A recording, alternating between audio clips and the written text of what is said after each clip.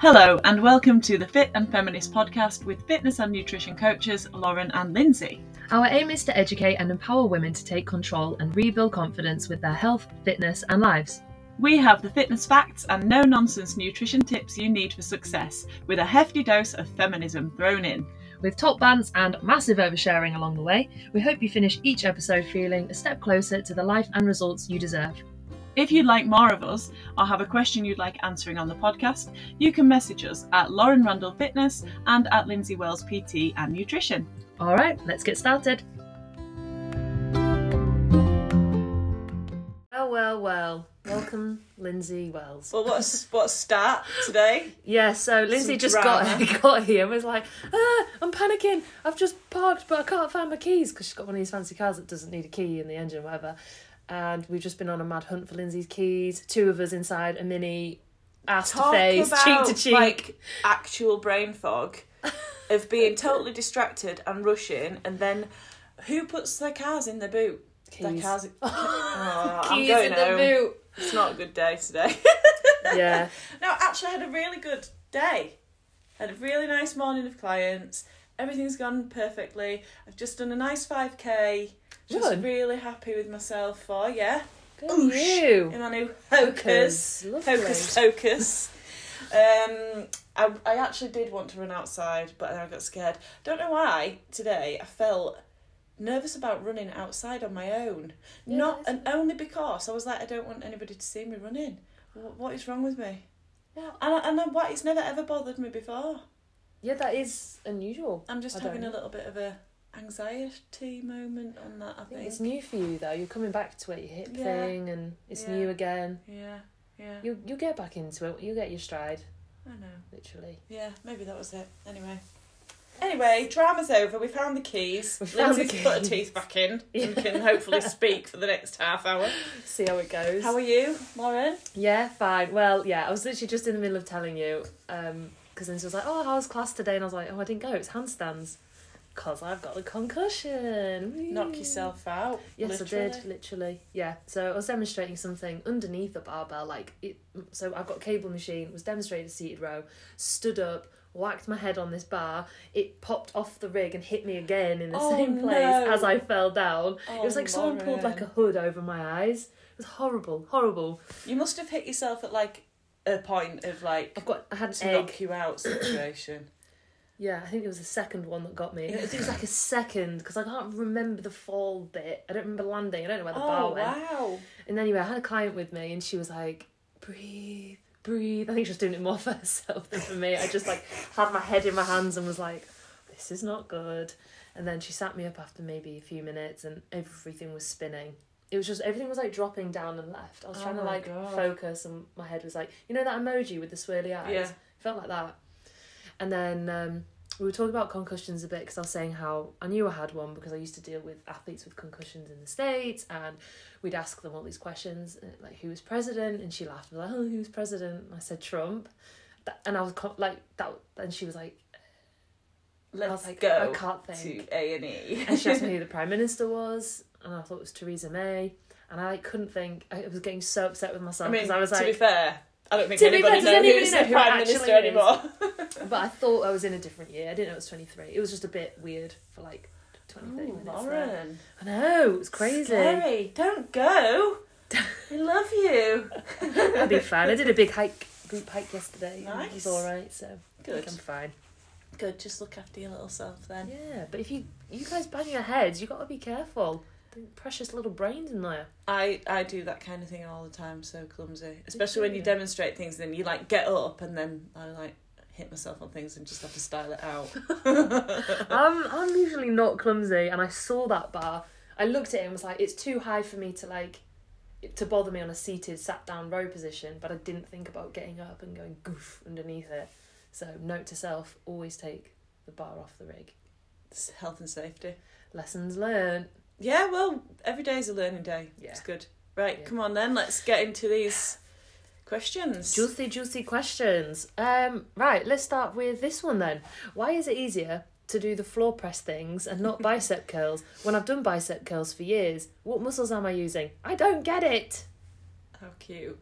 Yeah. So this is one of my online clients, and she's getting very curious about muscles and muscle groups and how everything works, and she's like, I don't understand why bicep curls are harder than a floor press. Well, you're just going to exhaust it like quicker than anything else. Like, you're using an isolated muscle, rather than when you're doing like a floor press, you're using multiple muscles and bigger muscles as well. So if you're doing like, if you were isolating a tricep extension where you are using, yes, there are 3 of them, but you're using one. You're targeting a specific area, basically. So if you're going to do, you're going to fatigue a lot quicker on, say, 12 reps on that than you would where you're using, like... a squat. Yeah.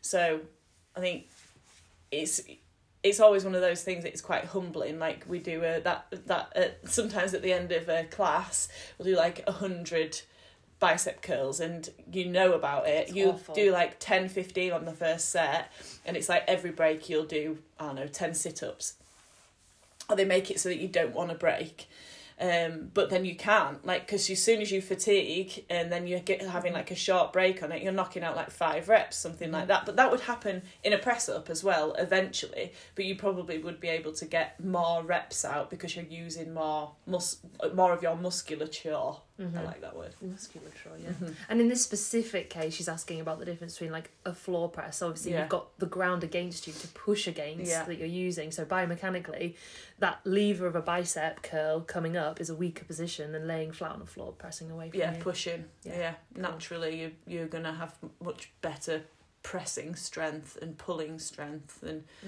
curling and hinging. Yeah. Next question. I've seen massive body changes recently, freaking me out a bit. How much is down to eating protein and how much to lifting weights? I.e., if I stopped eating so much protein, would anything happen? So do we know how much protein this person's eating? I do, yeah, and freaking out in a good way. Good. She's good on you. Yes, really good on her. So she's built a whole bunch of muscles, she's lost body fat, she's getting stronger, she's leaner. So body composition change. Oh yeah. Brilliant. Yeah. And so that's why she's like, oh my goodness, I've never felt so firm before, and like all of these things. So she's like, what's going on? Is it the weights? Is it the protein? What is it? It's both. It's the weightlifting, it's the protein to accommodate for the weightlifting, and it's your sleep, and it's your daily activity, and it's everything we've been working on together. But her question is definitely, she's wondering if she lowers her protein intake because it's kind of effort to think about, would it make a difference? And honestly, the answer is yes, it would make a difference, because we need regular protein to build and maintain that muscle that you're building through the weightlifting. So it's like, what's that word? Oh, here we go again. I'm not even going to go down there. But anyway, it's working together. You need the weightlifting to build muscle, you need the protein to build the muscle, so you need to combine the two. And I know that she's eating about 100 grams a day. Yeah. And that's ideal. That's where we want to be. And it can feel like effort some days, but you've gotten in a really good routine with it where you know that you're hitting that. It's not like if you had one day where you didn't hit protein, your muscle's just going to drop out of your body. Like, you'll be absolutely fine, but as consistently as possible is ideal. And especially as we know you're about to go into menopause, the best thing you could do for your health is to have muscle on you, because as you hit menopause, it's harder to build and maintain. So lift weights and eat your protein, and it's the combination of the two, and don't stop ever. Yeah. I mean, if you're seeing massive body changes, and okay, it can be a bit like, wow, like this is really happening, and maybe you've had, I mean, I don't know this person, but maybe you've had years of like, dipping in and out and not being so consistent, and now you've got the consistency there, you've got the encouragement from Lauren, you've got that, like, you are doing all of the things that you need to be doing to achieve changes in your composition and dropping body fat and improving lean mass. Why would you want to change that? Like, if that's all really positive to you, which it is, and it's like Lauren said, especially for perimenopausal and onwards, it is vital that we get enough protein. And I mean, I would say, like, depending on your body weight, like, it can be really individualized, but 100 grams is like a really good sort of marker that we use as a starting point, because we get it, like, it does take more thinking about to get that in at every meal, and sometimes, especially sort of during winter, you kind of probably do want more of like the comfort foods and things that are quite easy and don't take much thinking about, but it is so worth the effort to put in to just add that, you know, it doesn't have to be that difficult. Like the protein pouches, and I know they're not always that affordable. I mean, I don't know what this person's you know, how sort of pocket conscious you are, but buying, you know, those protein pouches which make it really easy, if that's a convenience to you, then that's a really easy way to get that in and not think too much about it. Or just more of the stuff you're already eating. If you're eating chicken for dinner, have a bit more chicken, or if you've got cottage cheese in, add an extra blob, just more of the bits you're already having. Yeah, and I think also people sometimes think, well, then I've got to eat, you know, 35 grams of chicken.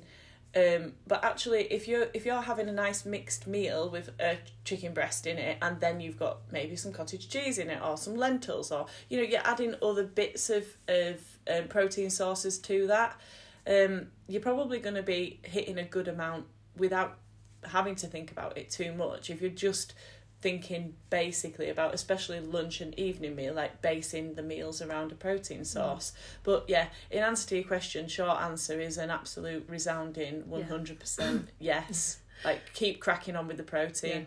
It does make a massive difference. The other reason I actually like this question is because we kind of got this client to a point where she hit the goals that she initially laid out, and she's stayed on with coaching because of everything else that we're still working on, longevity and stuff. But what happens is people will stop the coaching when they reach what they think is their goal, and then they cycle back around because they've got these kind of questions, and they go, oh, well, I've hit my goal, so now I don't need to do as much training, I don't need to hit my protein target. And it's that continued accountability that is so important in coaching, because otherwise we just keep seeing people recycling back around because they didn't continue the sustainable habits that we built. They stopped. And that's the thing, is people are like, oh, you know, does it need to carry on? Like, yes, it needs to carry on. If you can't carry it on, then you've not found the way that's sustainable for you forever. Otherwise you will just cycle round and round. Yeah, completely. I think that's one of the most important things for people to know about making change, is that if you revert back to your previous habits, that's what will happen to your body.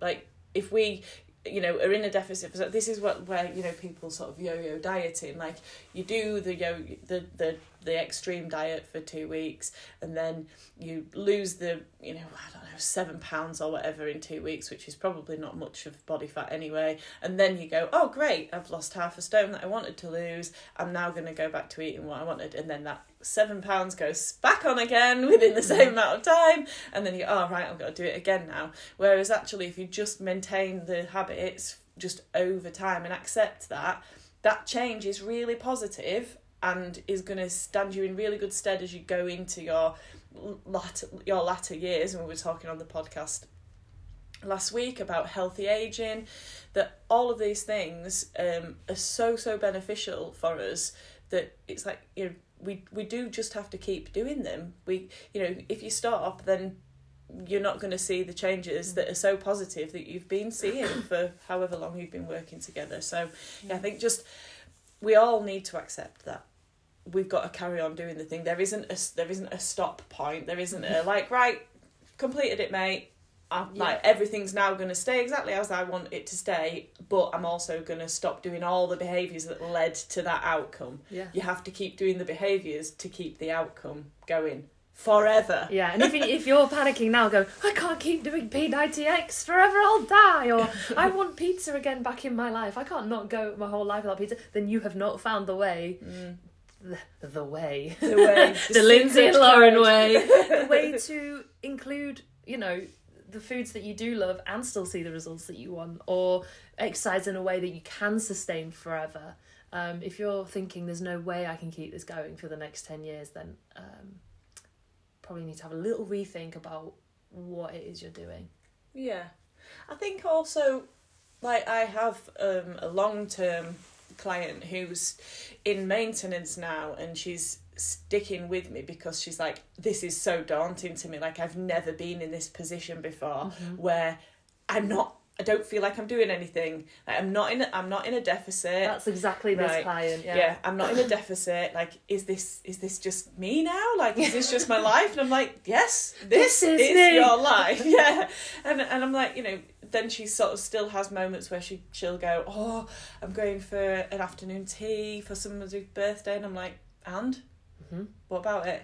I see everything that you eat every day, and you are so consistent the majority of the time. You don't need to worry about going for that afternoon tea. You're not having afternoon tea every single day. You're not down Betty's nailing a fat rascal, you know, every single day on top of everything else. Like, all of your meals are colourful. You're getting the protein in. You're making choices. You're doing your this or that. Yeah.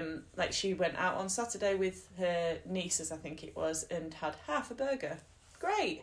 You've still had something that you wanted to have, and she chose that. And then she also chose when she came home in the evening. Freedom. That is food freedom, is where completely. You're working on yourself. And, you know, I wrote a post earlier that I was going to share about how self-care isn't just about doing what we want, but the things that are good for us. So these clients that are in this maintenance phase, they're in a place now where they have complete freedom. If they want to drink alcohol, go on a night out, get a takeaway, do an afternoon tea, they absolutely can choose to do that because they've done the work and they've built the habits in and the nutrition 80% of the time that's got them in, you know, sorted for forever. But I do understand why it's daunting, because I think sometimes it's like you think, oh, well, I've got to do this for every single meal forever.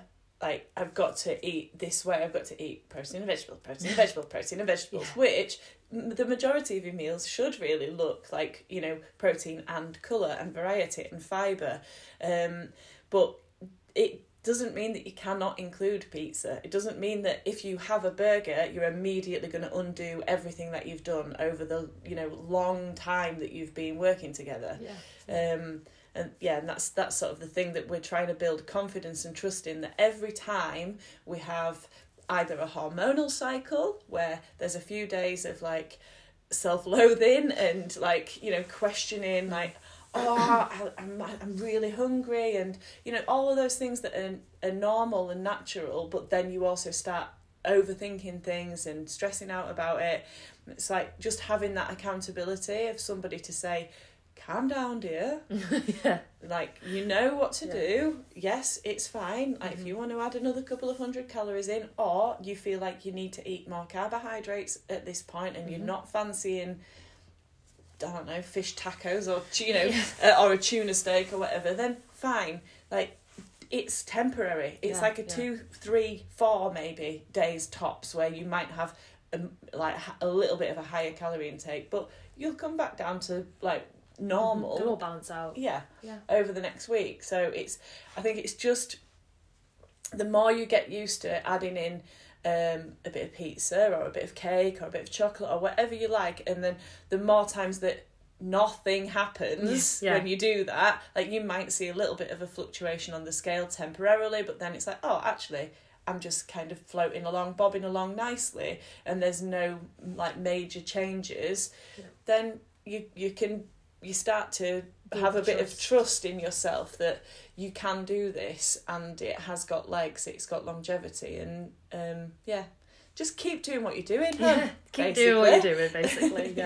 I think because people are so used to that whole extreme all or nothing mentality, on a massive diet, focus on the deficit, when they get to a point of, actually, you're in a good place, you can relax now and like breathe a little bit, like, but I need to be doing something crazy, I need to be doing more, like, what else should I be doing? And it's kind of like, actually, everything you're doing is just fine. Like, you're doing the basics really, really well, and that works. Yeah. It comes back to the middle ground, doesn't it? Like, I think we think in such extremes, like, people are, I'm either on a diet or I'm off a diet. I'm either on the wagon or I'm off the wagon. And then I think that in our heads then turns into, well, if I'm on a diet, then I'm losing weight. And if I'm off a diet, then I'm putting it on.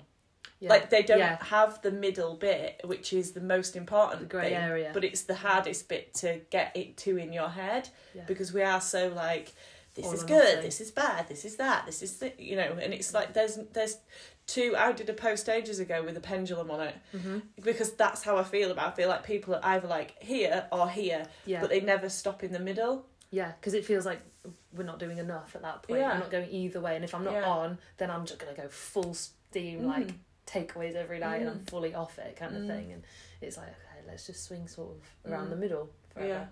Yeah. But another thing that I think you can take comfort in is, like, we are coaches, and, you know, I think both, I'm speaking for Lauren here as well, in saying that I think we are good at what we do, blow our own trumpets, because we have lived experience with this as well.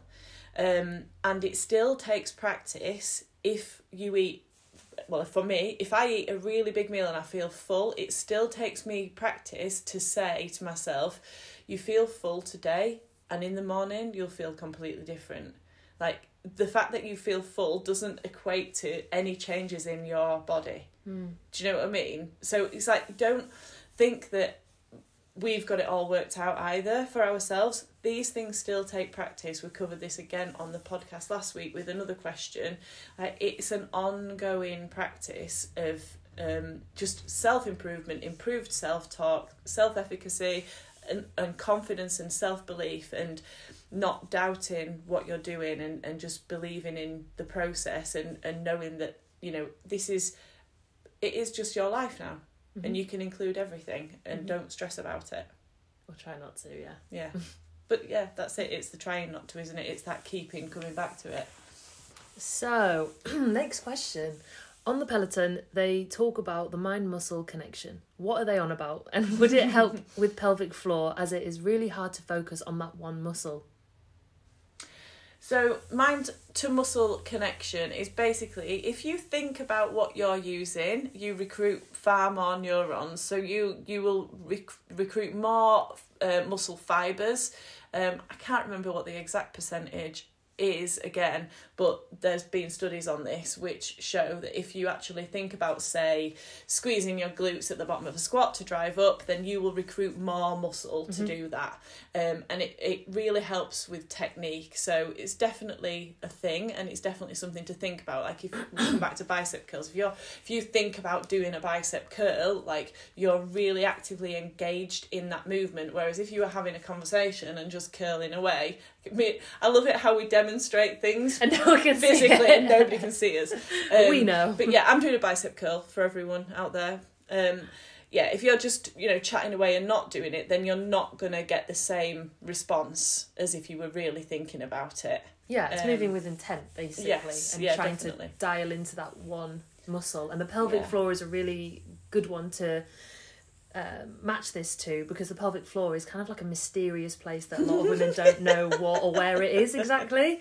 And mind muscle connection would definitely help with that. I would definitely recommend Googling muscle groups and muscles and being like, oh right, I've got bicep curls in my program, where is my bicep? And like, have a look at Google image, see the action that it does, and go, oh, that's where I want to be feeling it. That's kind of the point of having a coach, an in-person coach, so we can go, here's where you want to feel it, and that's what that's doing. Yeah. I'm not going to be touching your pelvic floor anytime soon, but if you Google image, pelvic floor, you get, my head was basically your pelvic floor in your mini earlier. Like, where are those keys? Right behind me after about a sweaty crotch run. Fantastic.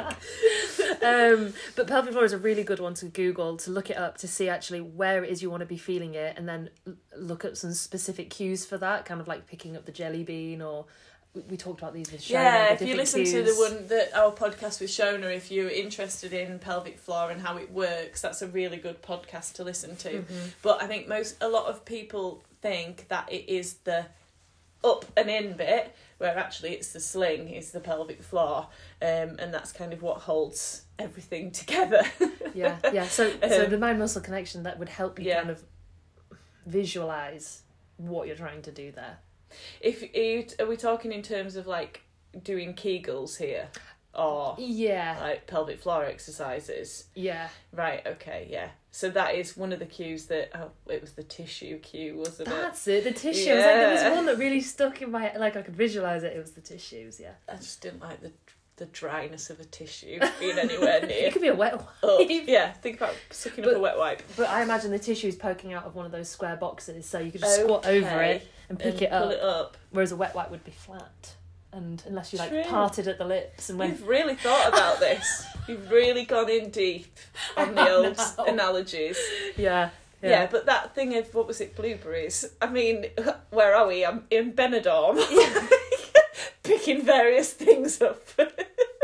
Picking various things up with our pelvic floor. Popping out ping pong balls. Oh. But yeah, definitely thinking about what you are trying to use, wherever that is, whether it be your bicep, your bum cheeks, your pelvic floor, thinking about and acting and moving with intention is definitely a good thing to do. So, yeah. Well done, Peloton. Well done, Peloton, yeah. Something I was going to bring up during the protein talk earlier was one of my clients at the moment, weight just dropped. She's been very poorly, under-eating, feeling like shit.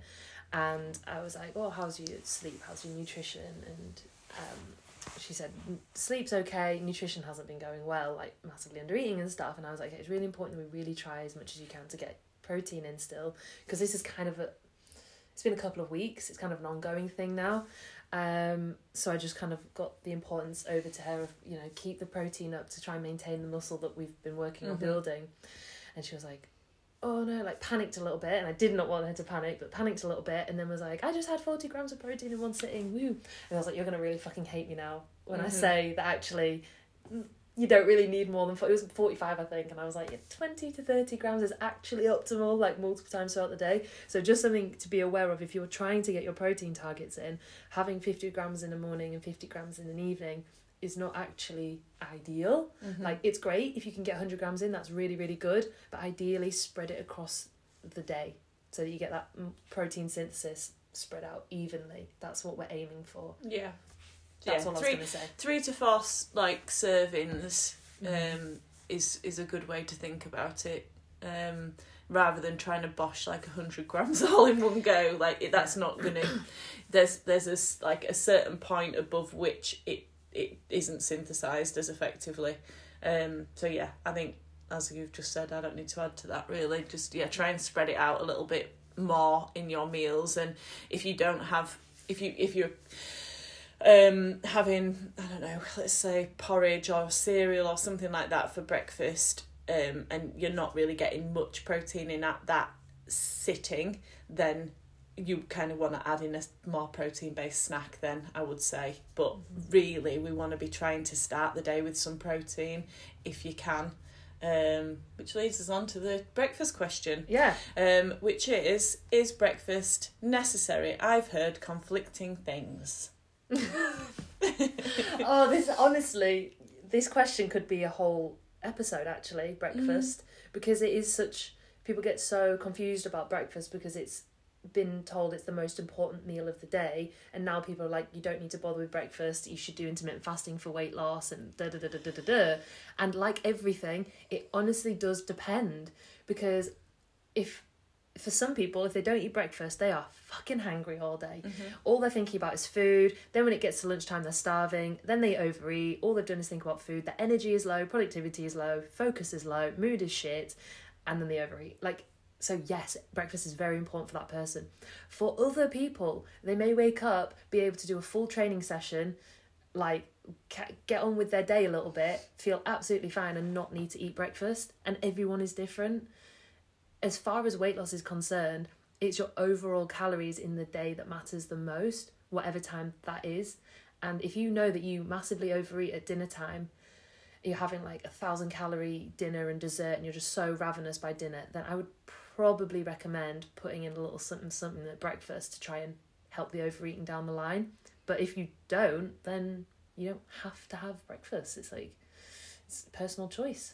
And it's as you've said, it fully depends, because somebody who's getting up at 5:30 is going to be more likely to be hungry by 7:30, say, than if you get up at 9 a.m. and then, you might not actually feel hungry until 11, 12. Other people will wake up hungry straight away. And also, again, I don't think I speak just for myself here. If you've eaten, and it weirdly works out that sometimes if I've eaten a really big meal the night before, then the next day I'm not hungry at all, and then sometimes I can have eaten something which has maybe been a higher carb meal, and then the next morning I'm absolutely starving. That's me. And it doesn't, like, there's no, like, you know, it doesn't seem to make any sense. And then other times, if I've gone, you know, I've had my tea that bit earlier, I can wake up in the night and I'm absolutely starving, and then I'll get up at 6 and I need to eat immediately. So I think for this person, she isn't bothered about having breakfast. She doesn't tend to feel any kind of appetite until lunchtime. Well, then, especially if you're wanting to achieve a calorie deficit, then great, like, that works in your favour, because then you can have a bigger lunch. You're maybe going to have 2 meals a day. There's nothing to say that we need to eat X amount of times in a day. Like, we have these sort of, and that's been passing, hasn't it? Like, oh, you should eat 5 small meals, and then it's just 3, and then breakfast like a king, and then the evening meal like a pauper, and like all these things of like, you should be eating like this. And I think just eat the way that suits you best. Like, amen.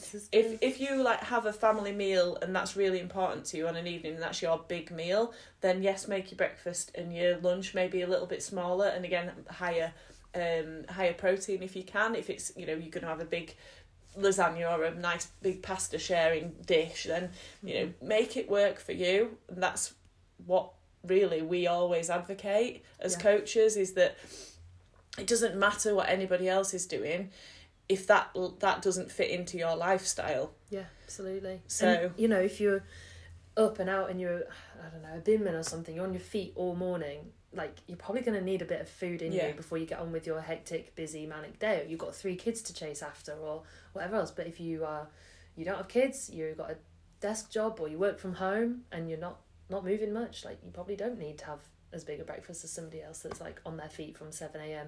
Very different lifestyles, so very different answer depending on the person. Yeah, completely. But it sounds like your client doesn't need breakfast. If they're trying to have a calorie deficit, cutting out breakfast will help with that. And if she's not ravenous, isn't overeating, then fine. Yeah, I've got a few people like that, and I always just say, like, whatever suits you. And also, it's fine for every day not to be the same.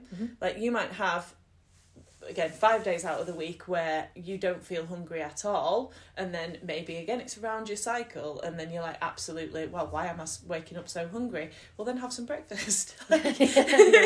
You don't have to be like, well, I don't have breakfast. Well, but on today you do, and that's fine. I had another point to make on that, and I can't remember what it was now. Well, I've got mad editing skills now on the old Anchor, so if you want to sit and think about it for a minute, can add it in.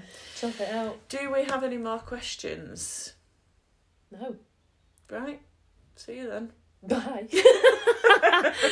No. Somebody did ask me on the walk at the weekend about should we change what we eat around our periods, and again, that was a big, well, that depends. Are you craving more food? Generally speaking, women typically will eat a little bit more around their period and crave slightly more carby foods, and generally we do actually burn a little bit more energy on our periods. So having a little bit more carb, if that's what you're wanting around your period, go for it. Because diet adherence is shown to be the most important factor in weight loss, sustainable weight loss. Diet adherence is the number one thing. You cannot adhere to a diet if you're starving yourself, not eating the foods you want, not having the carbs, and da-da-da. So actually, if you want it, eat it. Yeah, I think you've just hit the nail on the head with it, really, and that's what I was going to say. It's like, if you being... Again, if you are in a calorie deficit, if your goal is fat loss, then you having and being able to maybe come to a maintenance calorie intake for that 3-4 days around your period where your appetite is increased, if that enables you to make progress over the whole rest of the month, then that's what you want to do. But everybody is so individual. I have clients who totally lose their appetite at that time of the month. Not many, but I know myself, like the week before, I can be absolutely like just can't stop eating. Well, what's wrong with me? Like, I'm normally, I've got a bit more control than this, you know? And you just find yourself keep going in the cupboard, and then saying to myself, right, why am I in the cupboard again? Why am I here again? What am I searching for? And nothing's satisfying. Yeah, it's so individual. Yeah, it is. But then again, it's like those building of skills of being able to go, no, you're not actually hungry, walk away, and have those, it's like you're having a conversation with yourself constantly about, like, trying to, I don't know, just be a little detective of the whys. Exactly. And what's beneficial to you. Another great reason to get a coach. Yes, completely. And have some accountability and somebody to go, what's wrong with me? What's happening? Why am I starving? Yeah. Right. Cool. I've just had my lunch and I'm still hungry, actually. I could eat a little more. Well, I think I am due one now. Oh, that's what I was going to say. So, just something I was thinking about in the car on the way over here. So I always do my oats the night before and have them prepped for my morning. And this morning, I didn't feel very hungry. I had quite a big lunch out yesterday, which kept me feeling like full, right? And I didn't really even eat anything in the evening either. So I'd taken my oats as I normally do, and I was like, I'm just trying to listen to like my own cues of like, I've got a banana if I need it. I'll have my porridge after my first 2 clients. That's my habit. And then I knew I had a protein bar in my car. And that knowing that you've got something, it's like a little earworm, isn't it? Like just kind of in the back of your mind. And so I could have gone, right, well, I'm going to have that. And then I knew that I was going to go and run. So I was like, I don't really want to have very much in my stomach before I go and do that, because it just doesn't work for me. I know my body. But I could have quite easily nailed that protein bar at nearly 250 calories, 233, Oreo 1. What are we thinking? I like them. They are good. And if you don't like protein bars, the Oreo ones I think they're pretty good for a protein bar. Anyway, so it was just kind of shouting my name from the back. I was like, no, you're not hungry. Just leave it there, and you'll have that after you run, and that'll be really nice and enjoyable. And I did, and it's like, it just goes to show, like, if you have that conversation with yourself, like, we can quite easily mindlessly go, that's just there, I'm just going to have that. Oh, that's just there, I'm just going to have that. But again, in terms of, like, if we've got composition goals, which most of us do have, either you're wanting to sustain what you've got, you're right, trying to build, some muscle and strength, or you might be trying to lose body fat, or a combination of all of them. Yeah. It's just taking the pause and flip-flopping. Yeah, I think just... just trying to have that thing of, like, not always acting upon the, like, just, I kind of fancy something, and knowing that it is absolutely fine to leave that little bit of distance and time between even having that feeling of, like, oh, I could eat something, and do I actually need to eat something? And exactly. One of my clients, one of her big wins from last week was, I was so hungry after work, and instead of stopping by the drive-thru and getting something on my way home like I usually would, I waited until I got home. And that is a big thing, because yes, she felt hungry, but she was like, I can wait that extra 20 minutes to get home rather than grabbing something now immediately because I'm feeling hungry right now and I need to satisfy this hunger immediately. She was like, I'll just go home. I've got something prepped. There's something there. And that was a big win. Yeah. That is a big win. It is, definitely. Well, I was talking to somebody today, and she had some large fries from Mackie D's on the way home from somewhere, and 450 calories, and she was like, I didn't even really enjoy them. I hate when that happens. But that is somebody who's wanting to achieve a calorie deficit. So I think just that little bit of a waiting in whichever respect. I was kind of thinking in terms of the the breakfast through to dinner situation of, like, especially when I know this person is trying to achieve a calorie deficit, of, like, there's no harm in waiting, and there is no time that it's like, it's optimal to eat at 8:30 a.m. Like, it's absolutely fine for you to just go, well, I don't have to eat, I don't have to act on a, like, could I just do what feels right, and do what is also aligns with your goals. Witter. Right, I'm off. Got a client. Yes. Go do it. Shout out, Mandy. Seeing you in 20 minutes. Get it, Mandy. Mandy is actually the jacket potato lady. You remember jacket potatoes from before? Did you find out? Well, I did actually ask, and now I can't remember what the answer was. It was about if they were still crispy or whatever, wasn't it? Yeah, I wanted to know if the skin was crispy and if the inside was fluffy. Okay, right, you're going to have to ask her again. The people need to know. People need to know. Right, thanks for listening, guys. Thanks, Get your questions in for next week. Bye.